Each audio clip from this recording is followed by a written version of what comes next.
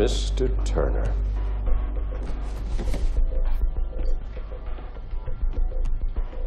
Benedict Ryan. Oh, of course, yeah. I've seen you on TV a million times. What? I guess I didn't expect you to be a part of all this. Well, not everyone can wear the cross. Trust me. Plenty of folks support your efforts. What you did in Baltimore was outstanding. The movement needs more men like you out in front, inspiring people. Here, let's sit. With all due respect, I'm not really looking to be out in front of anybody. I'm just looking for justice, I guess.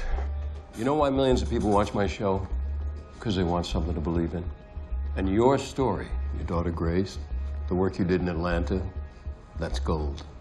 But what good is it if only we know? Mr. Turner, I have a plan to help the people take back America. But I need your help.